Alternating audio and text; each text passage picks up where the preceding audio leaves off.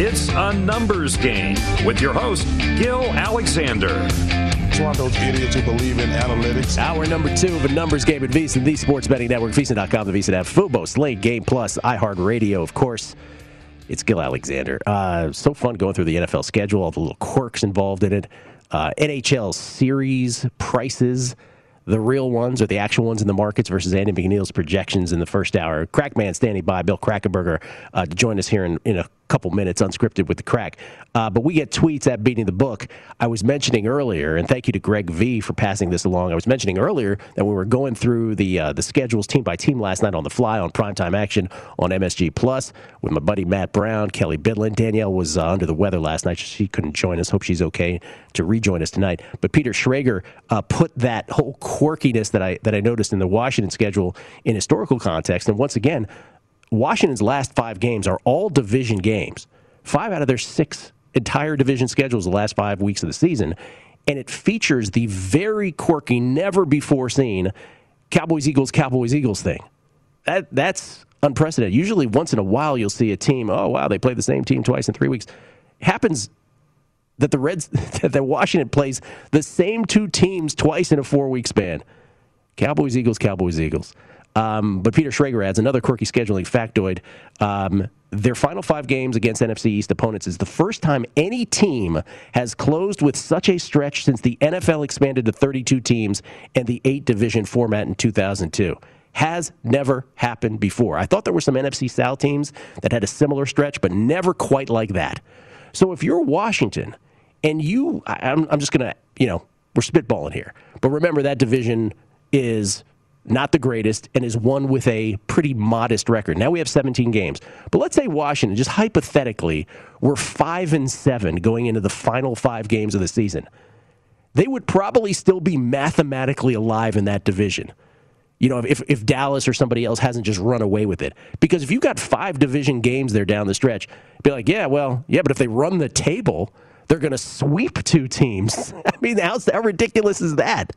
They'll sweep 2 teams if they do that. So they would just have all tiebreakers, and it's just a fascinating quirk. Dom Ricci. Oh, let's not forget the mind-boggling dressing rooms versus locker rooms discussion. That also is a quirk between the 2 leagues. Willie Parker. Here's a better one about the Maple Leafs. I had mentioned the Maple Leafs hadn't won a cup in 54 years. So the Leafs have not won a playoff series since 2004. And Sean Villapie adds the Rangers won their cup in 1994 also after a 54-year drought. So this would be the exact same thing if the Leafs were to get it done this year. Same exact amount of years for the drought. Okay, so NBA, because we learned some things in the NBA last night, and there's still a whole bunch more unsettled. But let's just go through that. And again, the NBA schedule, there's a lot of games in the NBA tonight. There's a lot with implications. Are they bettable pre-flop? Well, I'll just tell you, I'm not betting them. Because there's just these, you just have to wait. At least I'm not betting them now. On Primetime Action, we let you know what we bet, because then we know who's playing and who's not. When you say, well, what do you mean? Aren't teams playing everybody right now? Nah, not even close. I mean, the Lakers literally in the West, it's been fascinating because with the Lakers, you're like, well, they're punting. LeBron didn't play again last night. AD didn't play, so you figure, well, they're content playing in a play-in game. It's more important, one would surmise, for the Lakers to get those 2 guys completely healthy for a play-in game rather than mess with them now and try to get to a 6 seed. At least that appeared to be the Lakers' strategy. Lakers still managed to beat the Rockets. Rockets sat some guys too, right? So it's Lakers, for lack of a better term, scrubs, versus Rocket scrubs. But the Lakers ended up winning by 2. That's unfair, but you get the idea. So now the Lakers are still in this in terms of an opportunity to get to the 6 seed and to avoid the play-in situation. So we'll start with what we did learn last night, and that was primarily in the East. Because the Celtics lost again, this time to the Cleveland Cavaliers. And keep in mind, that was a big win for Cavaliers over bettors on season win totals, because that gets them to their 22nd win of the year. Their pre-flop season win total was 22.5. So for all the talk about OKC losing 22 of 23 since the 20-27 record, and their pre-flop season win total was 22.5, they're 21-49. Cleveland almost did the same thing. They had lost 11 in a row. They win now, and they're just 1 win shy of their season win total. But back to Boston. So Boston loses this game, and so now that's it. Boston's in the play-in, and what that does is clinch playoff berths. By the way, Atlanta beating Washington last night. Atlanta clinches a playoff berth, playoff-defined seeds 1 through 6. By the way, Gil Alexander on a numbers game at VSiN, the Sports Betting Network, VSiN.com, the VSiN app, Fubo, Sling, Game Plus, and iHeartRadio. Talking NBA playoff scenarios and what we've learned and what we don't know yet. So in the East, we know now who the top 6 teams are going to be. We still don't know seedings, right? Sixers probably will be the first seed. We still don't know quite yet, though. But we do know, and again with the Nets, and the Bucks jockeying for position with 2 and 3 also. But we now know the 4, 5, and 6 teams in whatever order are going to be the Hawks, the Heat, and the Knicks. And if it's a 3-way tie, the Hawks will get it because they won their division. Follow me here. That's a tiebreaker. If it ends up being Knicks and Hawks tied, the Knicks would get in ahead of the Hawks. Well, not get in, but they would be seated ahead of the Hawks because they swept the Hawks. If it's the Knicks and the Heat in a 2-way tie, the Heat would get the better seed than the Knicks because the Heat swept the Knicks. But 3-way tie would go Hawks, Heat, Knicks, 4, 5, 6 in that order. Follow all that? All we do know is, though, the Celtics now are locked into a play-in. The Hornets, Pacers, and Wizards all jockeying for position at the bottom of the Eastern Conference play-in situation. But by the way, Boston not guaranteed a 7th. Boston's still in jeopardy of falling to 9th, and the way they're playing, they might very well. So Boston at 35 and 35, Charlotte 33 and 36, Indiana 33 and 36. By the way, the Wizards 32 and 38 have not clinched a play-in position.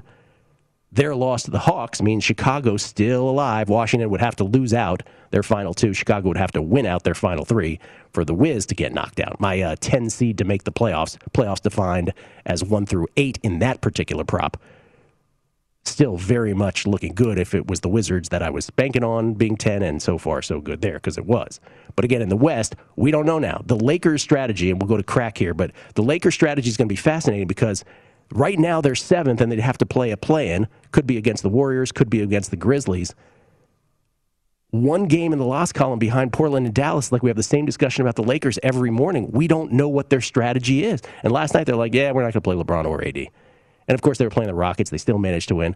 But if you're the Lakers, what should you do? Should you care about getting to 6? The instinct would be, yeah, because then you avoid the plan. But I don't know. Seems like they just want those 2 guys to be healthy, and they'll take on the Warriors or Grizzlies without too much fear, I would imagine. Fascinating end to the NBA season. But no pre-flop bets tonight yet because, again, got to check lineups in this year. That's for sure. Let's bring him in, Unscripted with the Crack Man, ladies and gentlemen. Also the co-host of the Unscripted with Crack podcast that he does with his buddy John Orlando. It's Bill Krackomberger. Sorry about the delay, Bill, but I had to get through. There's a lot going on with schedules and scenarios and that kind of thing, so I wanted to get that straight. How you doing, man? Oh, yeah, no. Good. No, the NBA every night, you can see usually they have overnight lines, but now the last, a week or so, or even more, they are waiting till the next day. Just like you said, lineups and a whole plethora of things in the mix here, especially must-wins or whatever, resting players for sure. But I'm actually I actually enjoy, when it counts, playoff sides, playoff time. Even NFL. Believe it or not, I always say I don't like NFL, but NFL when it comes to playoffs and stuff, I always like watching that. So same thing with the NBA. It gets down to the more serious time, and you want to see what happens when it's real. I'm not really an NBA fan. I try not to even watch the sport, but I know it's you know why? It's very hard to beat. Like NFL, I say NFL sides, picking a side in the NFL is number 1 hardest thing to beat. And NBA picking sides in the NBA, very hard to beat. So I kind of stay away from stuff that's not beatable a long run. Now, I do know there are certain situations and certain years people do beat NFL and NBA sides, but more of the totals and proposition bets, that type of stuff is more beatable. So do you have any futures, Gil? Are you rooting for anything to happen here for the finals or anything? I got nothing in the NBA. Nothing. The NBA is probably the sport I bet the least. Not that I don't bet it, right? I do on given nights. Exactly. And I typically will have a future or two, but I do not this year, quite frankly. I'm too focused on other sports.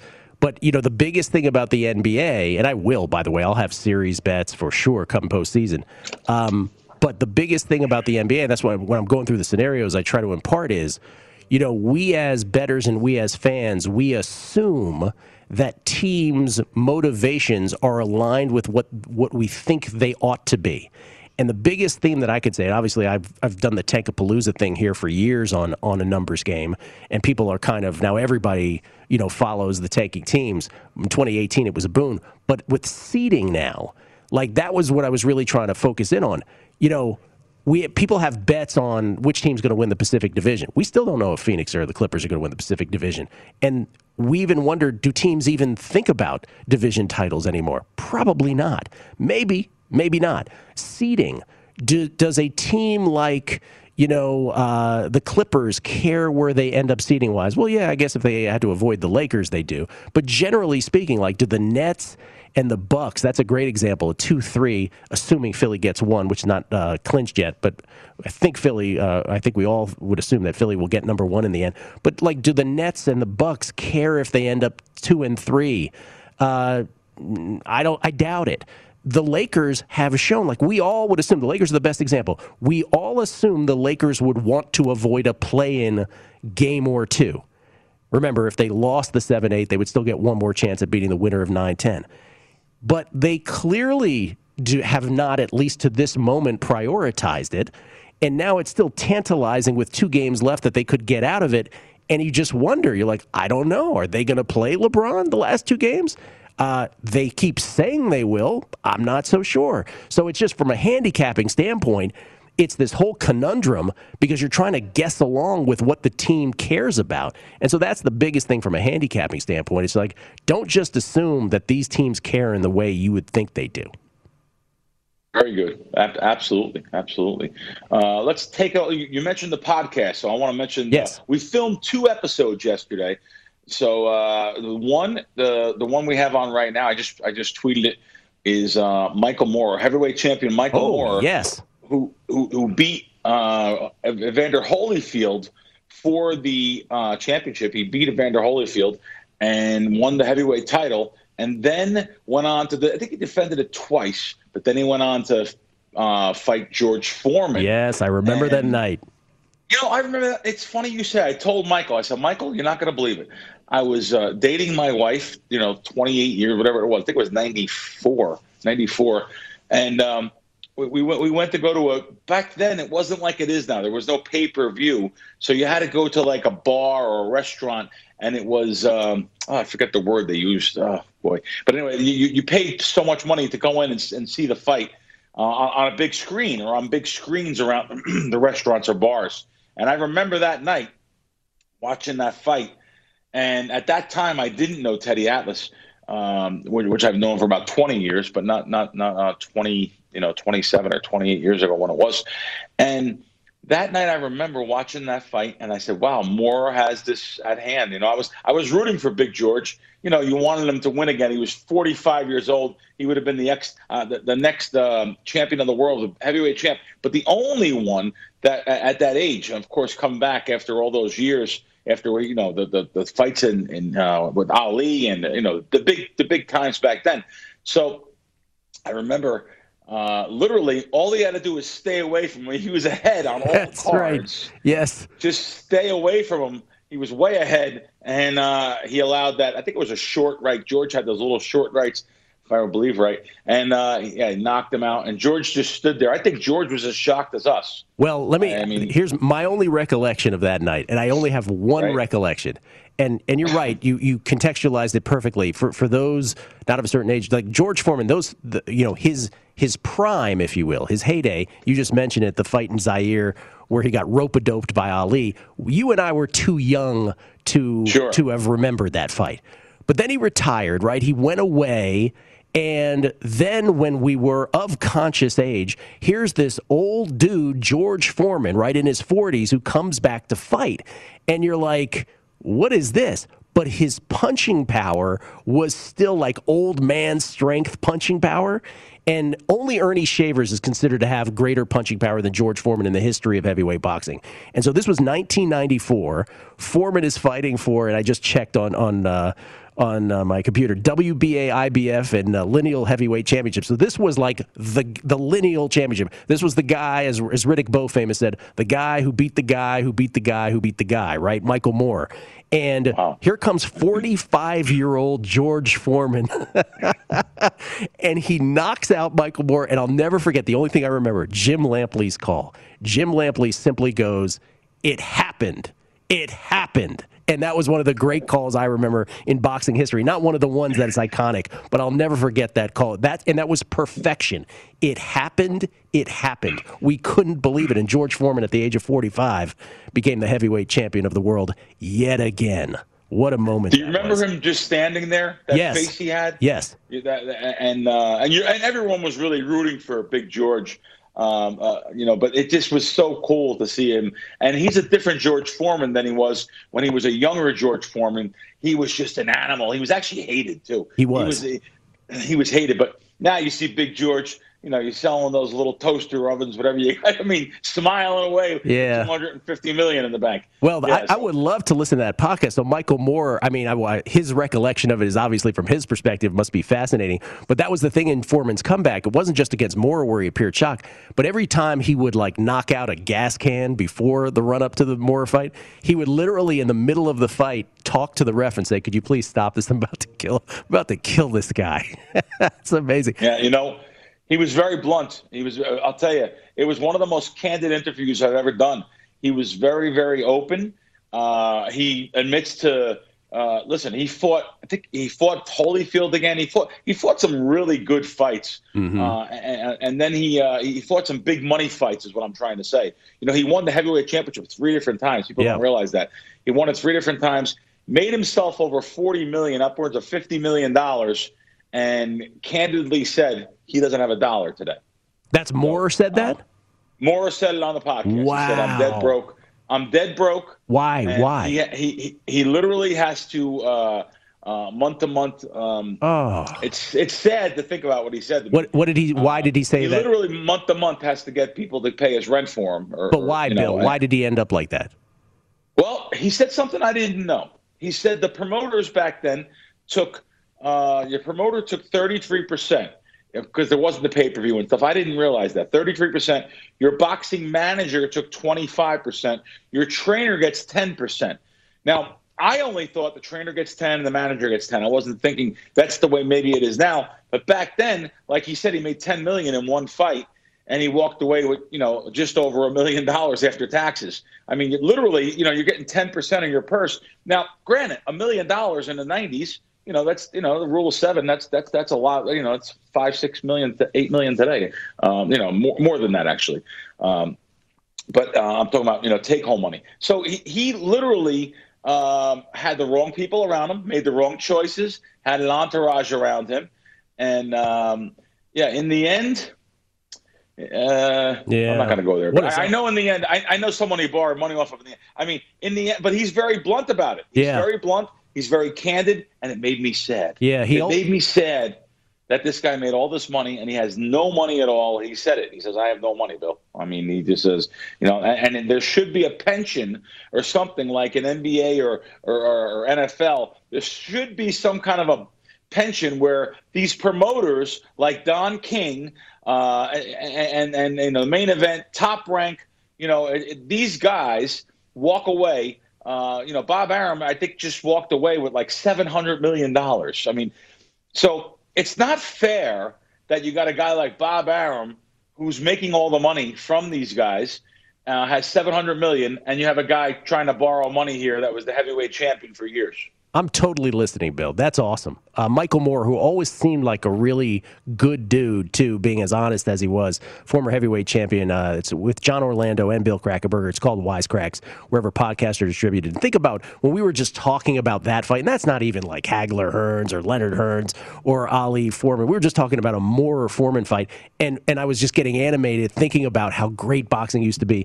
And now, Bill, we got Logan Paul against Floyd Mayweather. That's what it is. That's what the sport has become. But yet, we're bettors. Do you anticipate betting a fight like that? Not only will I not bet it, I won't even watch it. I won't even watch the circus. I just won't watch it. Listen, I did watch the last one. because I did bet a lot of money on that one. I thought I had the right thing. We talked about it. We had a great tweet on it that was put up by VSiN about the tells and stuff. So I did bet a lot of money on that one. I don't even know if there's odds out on this one. I don't think there's even. Oh, there is. Am I right? Is there a judges? I thought there was no. Is there? Oh, it's the old. I think there was. It's the old no exhibition judges, right? thing. It's the old exhibition thing. I mean, anything can happen. Tyson fought Roy Jones, and you thought Tyson won easily, and then it was a draw because just Yeah, it's an exhibition fight on June the 6th. Floyd Mayweather Jr.'s odds. I just want to point this out because we are a betting show. His odds have fallen to minus 1,300. Let me just say this. I'm with you. I'm not betting it yet. But if Floyd Mayweather's odds continue to plummet and get into that Conor McGregor Floyd Mayweather range, your boy's betting it at that point. Let me just say that. Not yet there, though. And we don't have much time for it to get there. And what a travesty. Because what a sport that was. And Moore is such a professional guy. Yeah. I asked him about it. I tried to get it out of him.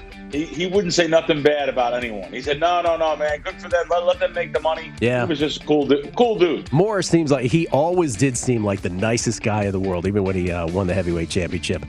Completely unaffected, at least on the outside. And great for you to get him and have such an honest exchange. We'll come back more unscripted with the Crackman, and I'll go over the results of my tennis bets that I gave out last night on Primetime Action. Didn't have them on a numbers game yesterday. Coming off the sweep yesterday.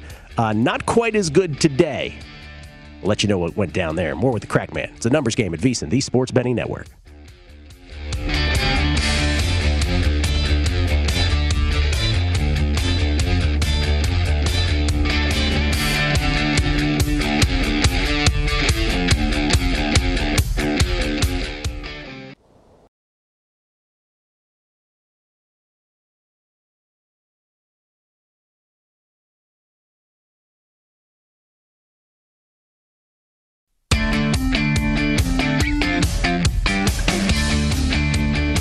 Welcome back to A Numbers Game with Gil Alexander. The second leg of Triple Crown is this weekend, the Triple Crown, that is. And First Bet is the perfect place to start your betting action. Sign up now and you'll get analysis and wagering on every race with AI-assisted picks, secure payments, attentive customer service, and a reliable website. And to celebrate the Preakness, First Bet is giving $20 in free bets for all new users who sign up now through May 15th using the promo code Vegas20. Also, everyone who redeems this $20 free bet offer will receive full access to VSiN subscription products for free from now through the Belmont Stakes. Go to VSiN.com/horses for details. That's VSIN.com/horses and use promo code Vegas20. Oh, the drama surrounding the Triple Crown. Can you imagine if Medina Spirit wins the second leg and then the second test comes back corroborating the first one? What a sham. What a Travis Sham mockery that will be.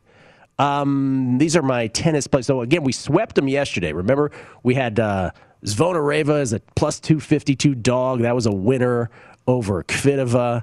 Then we had Podoroska plus the games against Serena. She won it outright. Then we had Jannik Sinner plus the games yesterday. He covered against the king of clay, Rafael Nadal. Full sweep yesterday. I didn't give these out on a numbers game yesterday, but I did give them out on Primetime Action. We ended up 1-2 on the tennis picks today.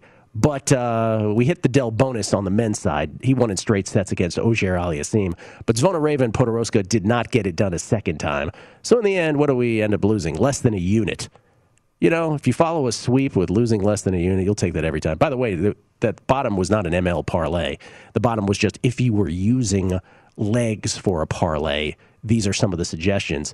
Sabalenka didn't get it done. Corey Goff beat her. But 1-2 on the picks, less than a unit. That's cool. Not the worst thing after a sweep. We'll do more. But I don't have any right now. By the way, Johnny Ringo tweeting, beating the book. If Gil is off for the French, we riot.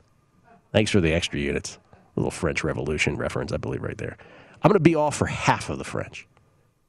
So you can half riot. How about that? And then this one, which is a great question for you and me both, Bill. This is from Bulldog Han 15. He says, hey, Gil, which piece of information is the most important when you bet on any sport? Love the show. Thank you. Thank you. It was very kind of you. It's a great question. And for me, it depends on the sport. When I bet a sport like tennis, 75, 80%, I don't know. I mean, it's a large percentage of this for me is pure data, pure serve and return data on the specific surface. Do I watch a whole bunch of tennis too? Yes. So nothing I ever do is 100% analytics, but I really rely on the numbers in tennis because I think that'll get you to glory. There are other sports where I don't rely on analytics as much, and I think that's the thing. Baseball, by the way, is heavy analytics too, but you got to watch baseball. Baseball is not nearly as much analytics as it used to be for me. Let's put it that way because starting pitchers go out so soon. So I guess what I'm saying is there's no static answer for me. It depends on the sport, and I think you have to evolve with the sports. That would be my sort of I'm sorry that's not like the home run answer, but that's the truth. I don't know about you, Bill. Yeah, I don't have a home run answer, but we come up with a line the night before, usually even before anyone puts a line up. And if our line is off a certain percentage than the actual line, then that's when we, pounce on it or jump on it. And you're right about analytics too, because listen, of course my guys rely on some analytics, but not like it used to be. And I think analytics, because of movies like Moneyball or whatever it might be, a little bit overblown. The human element, the human factor is very important. Analytics can't show you what someone's thinking mentally, what's going on, off the court, what's also maybe putting in the weather factor, which kind of overblown too. Like wind in football, we talked about this before, means more than anything. People see snow, they want to just bet under. The wind is the biggest factor. So analytics can't put those kind of things in there. Now, that's not saying that I'm not going by off analytics, but we have, luckily enough, there's four of us. Well, it depends on what sport it is, but there's four of us on certain sports that will actually have the analytics part of it, and then we'll have the human element, the feel of it, and just knowing by reading socials, reading stuff that you have to catch up to too. So it's a very good question. And there's many different ways to answer it. So it's depending on what sport. It's the best question. I mean, there's no better question than that. And it really is, again, the one thing that I've been privileged to be exposed to over all these years is all different kinds of bettors and being able to pick their brains and talk to them. I worked with Dr. Bob, who's like the most, algorithm math guy there is. Rufus, obviously, I've observed him at work. They're on one end of the spectrum. They believe in their numbers just sacredly. Then there's smoke and mirrors on the other side of the spectrum. I'm certainly not on that side. But I'm with you in the sense that I don't think either side can be too arrogant about the other. And I've seen both sides be arrogant about the other. Most times the answer is somewhere in the middle of that spectrum. Not necessarily right in the middle.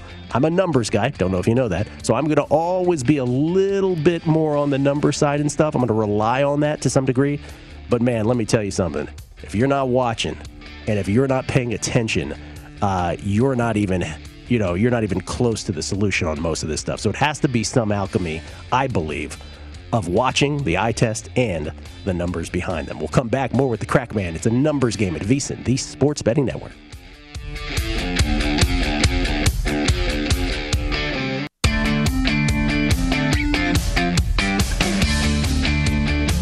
Welcome back to A Numbers Game with Gil Alexander. The Preakness is Saturday, and the VSiN horse racing experts are analyzing the horses, jockeys, track conditions, starting positions, and prior race results to find the betting edge. Whether you play the horses every week or search the terms exact and trifecta once a year, our team is here to get you ready to make your best bet on the Preakness. Visit VSiN.com/horses to find our full race coverage, special offers from our partners, and picks from horse racing specialists, including Dave Tooley, Ron Flatter, Jeff Siegel, Millie Ball, and Jeremy Plonk. That's VSiN.com/horses. Let me add Chris Felica on the show tomorrow to talk about the Preakness. We'll see if we get Flatter on and Fornatal. Second leg of the Triple Crown. Should be fun, and all the intrigue surrounding. I think Peter Fornatal, who was on the show earlier this week, is right. On a short-term basis, the Baffert scandal has lent a little more interest than we otherwise would have had. So sort of a strange result of that. By the way, we get tweets at Beating the Book. Anthony Teixeira. I like your answer about no one stat is king. Baseball stats can cause paralysis by analysis. Bruce Dobiggin. Never asked you, Gil, are you a Bayesian or a Daniel Kahneman probabilist? A question about which kind of probabilist I am. I'd say Bayesian. Thanks for the question, if you really want to know.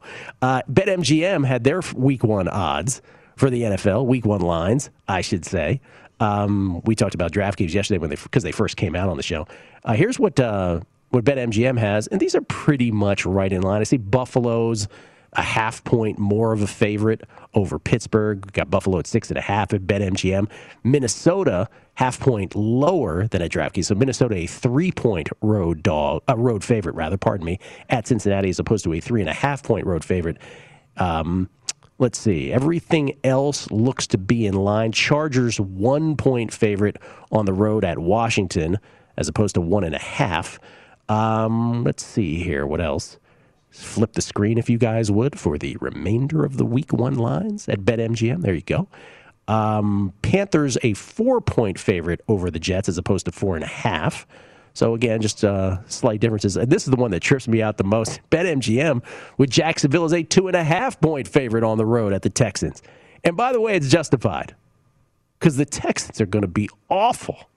And again, the Jaguars, first-year coach, first-year quarterback, first-year tight end by the name of Tim Tebow, perhaps. 2.5-point favorites on the road at Houston. Houston has some 3.5 season win totals out there. That's how bad they're going to be.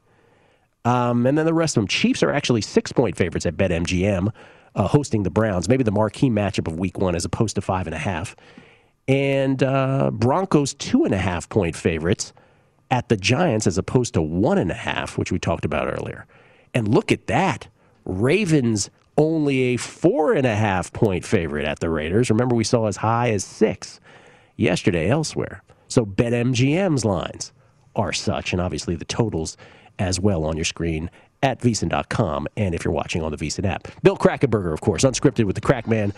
Bill, I have a couple questions here for you, and it relates to NFL Week 1 lines and also the horse racing stuff, because the Preakness is on Saturday. One, with the NFL Week 1 lines, it's a big deal because it comes out and the NFL is king. There's no other sport we love and adore more than football, and specifically the NFL.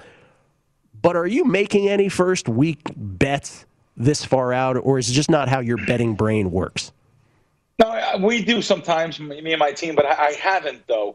I'm more excited for the fans. I don't even know why, but I'm more excited about the schedule. I think it starts right out. The first game, I think is that a Thursday night game, yep. The opener? Mm-hmm. And I'm more excited for that game.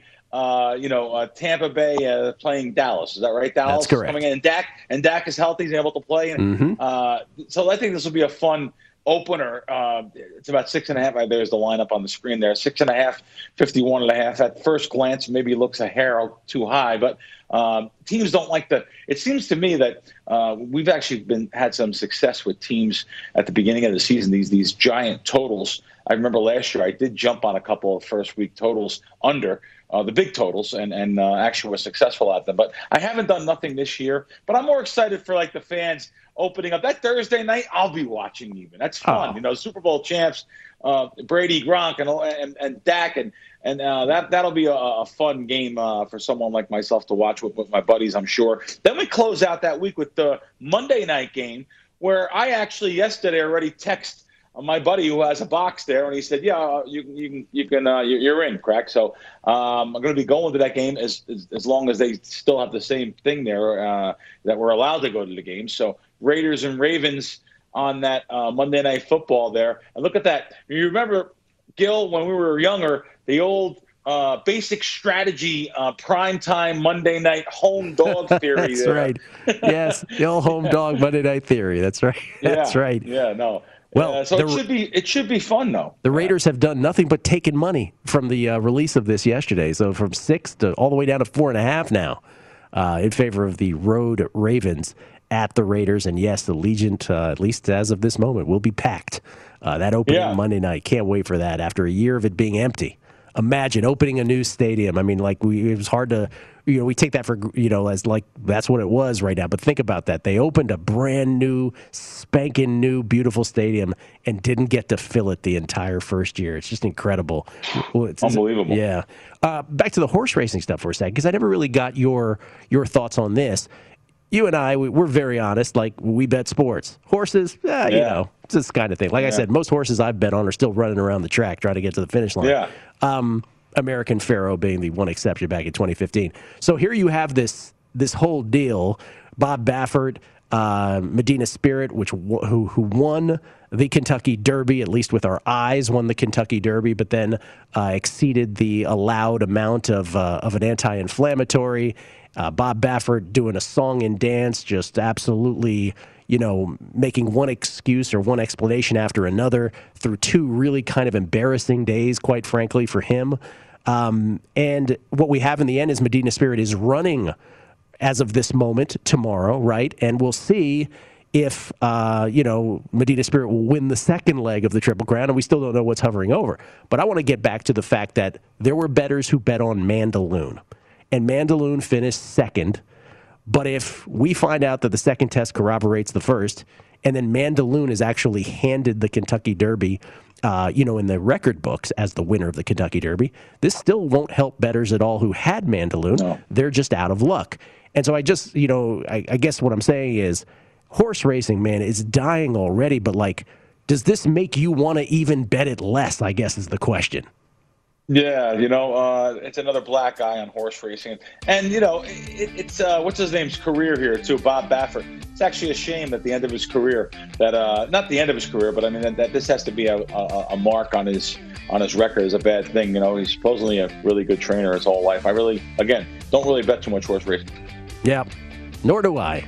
But I guess this makes me even take a double pause before doing it. Though come Saturday, who am I kidding? I'm sure I'll have a bet. That's always the amusing thing about all of this. More with the Crack Man, Unscripted, coming back on A Numbers Game at VSiN, the Sports Betting Network.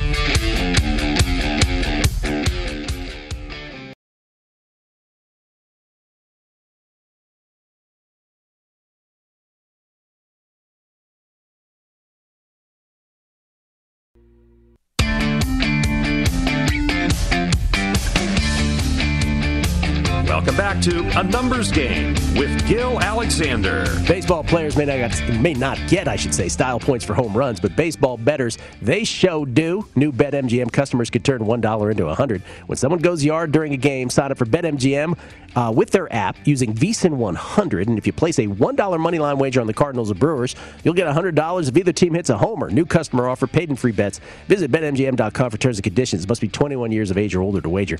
Colorado, Iowa, Indiana, Michigan, New Jersey, Nevada, Pennsylvania, Tennessee, Virginia, or West Virginia only. Excludes Michigan disassociated persons. Please gamble responsibly. If you have a gambling problem, call 1-800-522-4700 in Colorado, Nevada, and Virginia. 1-800-270-7117 for confidential help in Michigan. 1-800-GAMBLER in New Jersey, Pennsylvania, and West Virginia. 1-800-BETS-OFF in Iowa. 1-800-9-WITH-IT in Indiana. In Tennessee, call or text the Tennessee Red Line. 800-889-9789. Promotional offer not available in Nevada. It's Gil Alexander. A lot of people still asking me about what was that docu-series you recommended? Generation Hustle. Generation Hustle. So good.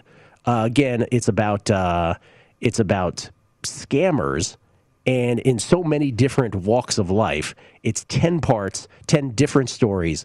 The first 3 of which, in 3 different ways, are just spectacular. That'll get you hooked. Generation Hustle for everybody who's been asking on Twitter. I appreciate the questions. Let's see. Okay, we have a tweet from John Ewing. John Ewing over there saying, courtesy of, these are the most bet games per ticket count so far in week 1. Titans, Cardinals, Chiefs, Browns, Jets, Panthers over at BetMGM. Titans, Cardinals, Chiefs, Browns, Jets, Panthers, the most bet games per ticket count so far. And we already went through all the line movement there. Minnesota from 2.5 to 3. San Francisco from 7 to 7.5. This is at BetMGM. Jacksonville from 1.5 to 2.5. At Houston. KC to 6 from 5.5, hosting the Browns. New England to 2.5 now from 2, hosting the Dolphins. Chargers from +1 to -1 at Washington. How dare people? Jets at 4.5 down to 4 now. So a little Jets money at Carolina. And then, as we mentioned, the Raiders from 5.5 point dogs to 4.5. Raiders taking money. So thank you, John Ewing, for that. Bill Krackomberger's here, everybody. What's on your mind, man?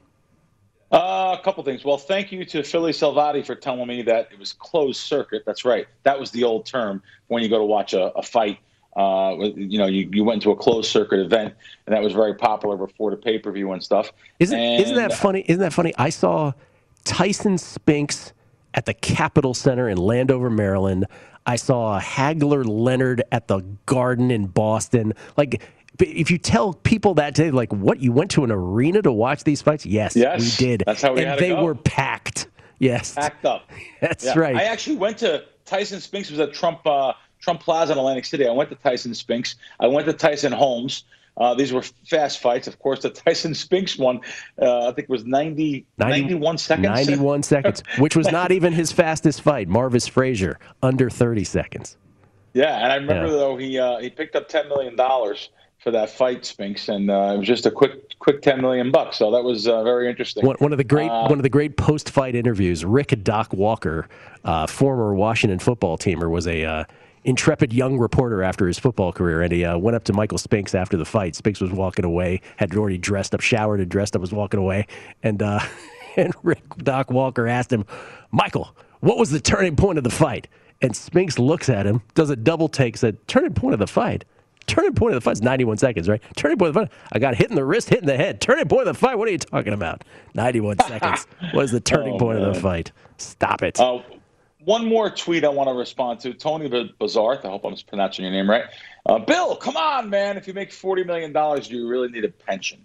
Well, if you listen to what I said, Tony, this gentleman made that kind of money, but then again, he got about 12% of whatever he made because of all the money that was taken from him, and just like a lot of the fighters back then.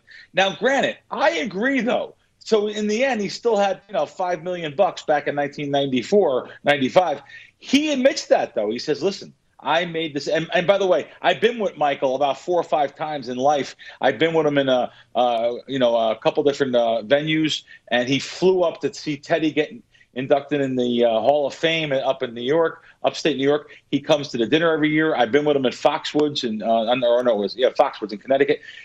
He's a very giving guy, very nice guy, very humble guy now. I mean, not that he always wasn't. He's just a real good guy, giving away a lot of his money. And I'm not saying he takes responsibility too. Yeah. He should have money left. All I was saying was these other sports, like let's use Allen Iverson. I remember seeing a special on him. He made like hundreds of millions of dollars, and if he didn't have that pension, or someone put like $1 million away, one of his friends, for him in a big investment overseas or something, where he does make money today and he has some money to live on, but nothing like he should too. So I'm not saying that no, you're right. $40 million is a lot of money, and even Michael Moore himself admits that he should definitely have money left. And it's just a real good podcast to watch, and just thinking about it though. He's not alone. He talks about other guys, not just him. He mentioned all different people that should have money today and don't. Oh, I mean, listen, sports is littered with them, right? Antoine Walker, famously, $132 million all gone.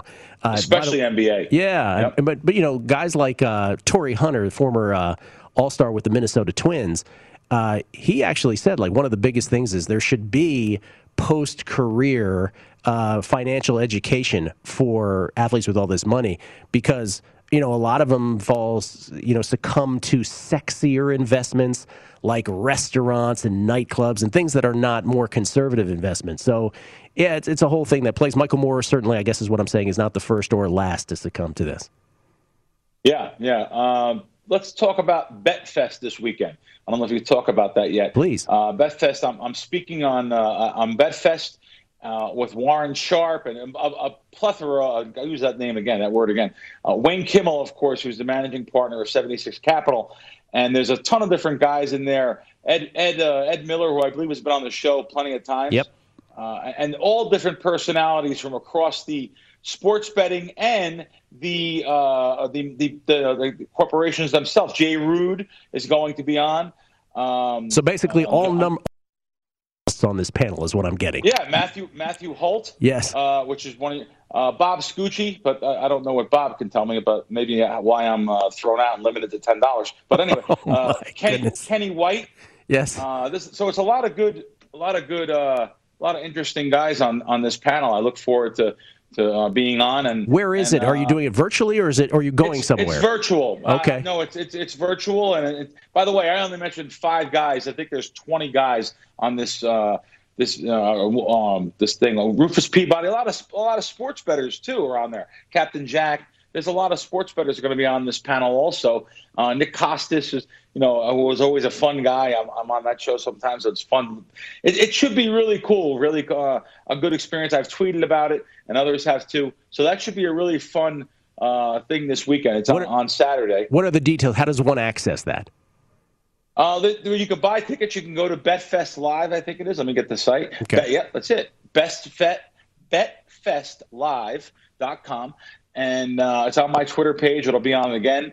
And I'm sure it's on a lot of different people's Twitter page. And it's the first one. It should be a nice gathering of people. We'll see what happens here. There's going to be plenty of free tickets, too. I think I just didn't tweet mine out. I have some free tickets, too. I'll tweet out. And I say free tickets. It's $20 for the access. But I think, like I said, we're going to have some free tickets also up there. So it should be fun. It should be a fun time. And, listen, we love Wayne Kimmel. And, he put this thing together. He's one of the guys on there anyway. So very nice. It should be a fun. BetFest, Saturday, 12 to 5 Eastern. Empowering sports bettors, featuring Bill Krackomberger as well. All right, cool. Generation Hustle. Someone just asked me, what is it? I don't know. You tell us. Generation Hustle. I had recommended. I have one of the things that I do in a numbers game throughout time is recommend documentaries. That's kind of my thing, right? Or docuseries. And so that was one that I recommended a couple weeks ago. And people keep asking me on Twitter, what was that last one you were? Generation Hustle. It's about scammers, essentially, in different walks of life. So from a kid who has, come up with all these Instagram scams, right? To a guy who was the CEO of a company called WeWork, which scammed investors, or one, scam is my word. Perhaps that's not the right word to use. Sure. But in other words, it was a house of cards. It's a reflection of the human condition, right? How not only the people that are, front and center of the matter, but those that succumb to the promise of what this person is doing in some cases, or fall victim in some cases. And really, it's a question about the human condition of, I think, like, at what point are these people sociopaths? At what point do they just fall too far into a hole and then can't get out of it, and so they have to keep perpetrating the fraud, if you will, to use the old hip-hop term? But it's Generation Hustle, Get Rich or Die Trying. It's on HBO Max. I can't recommend it enough. There's no sports betting tie-in other than what I would say is always look for tells, as you and I talked about a couple of weeks back. Always look for tells, because that you got to trust your instincts on stuff like that. Hey, Gil, I tweeted, before we go off air here, I tweeted something about going to Caesars for breakfast at their cafe there, which is the only place to eat breakfast there, by the way. Sit down and eat. And it was steak and eggs was only $49. So it was, $49 steak and eggs, and the place is just really outrageously priced. So also, when after the $49 steak and eggs, you get hit with an RRF fee, which is a restaurant recovery fund. I've noticed and now, this. Yes. And I actually went to Mastro's over at, which I love Mastro's, right over there where you live. Mm-hmm. I went to Mastro's at the Crystals Mall the other night, and we were hit with a nice bread fee of $3. So that was kind of interesting. Dude. Yeah. These restaurants. The bread fee. Shakedown, the old bread-free shakedown. Since you bring up bread, let me just say this, because this might be the most important thing I've said on this show. The finest bread in all of Las Vegas at Bavette's at Park MGM. You will die from the bread. Right. It is spectacular. Give me a bread-free all you want at Bavette's for the bread. I'll end it with that. Thank you, Billy. Appreciate it, as always. Thank you. Bill Krackomberger. You follow him on Twitter at Bill Crackman with the K. Right here on the Numbers Game at VSiN, the Sports Betting Network. Good luck with all your bets tonight. Lombardi Line next, right here at VSiN, the Sports Betting Network.